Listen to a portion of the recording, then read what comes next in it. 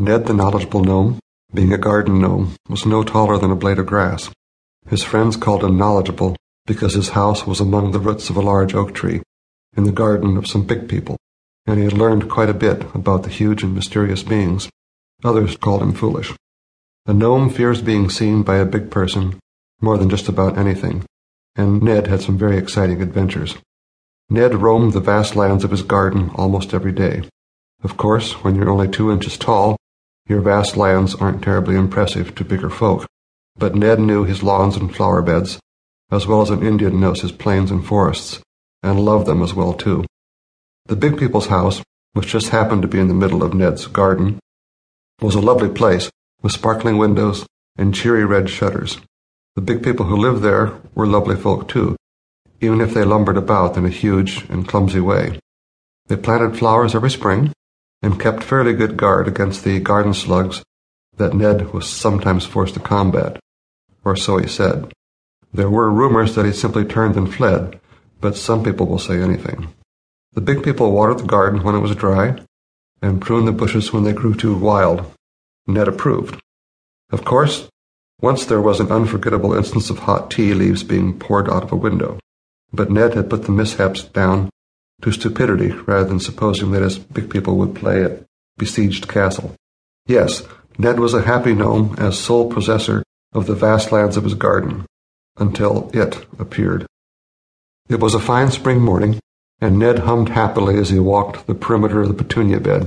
He carried a stout twig that he called his anti-ant stick over his shoulder.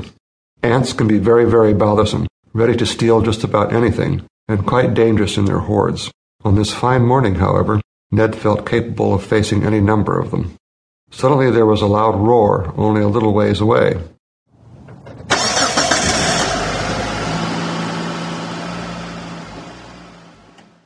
It was a cacophony of sputterings and grumblings that would frighten the bravest of 2-inch souls.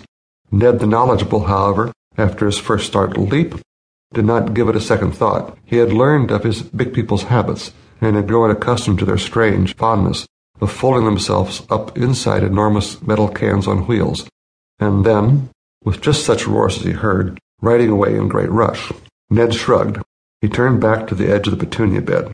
He was considering creating a mound right where the grass ended, a mound to slow down slugs in their lethal paths.